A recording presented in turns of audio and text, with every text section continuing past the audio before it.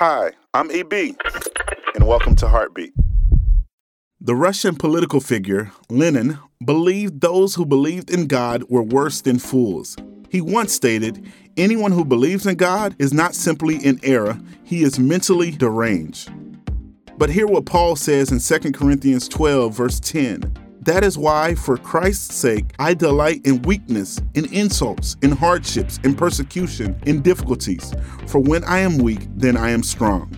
I would rather be a fool and spend the rest of my life in a mental institution than not believe in the God of all creation who gave us his only son to die in our place for the express purpose of providing salvation.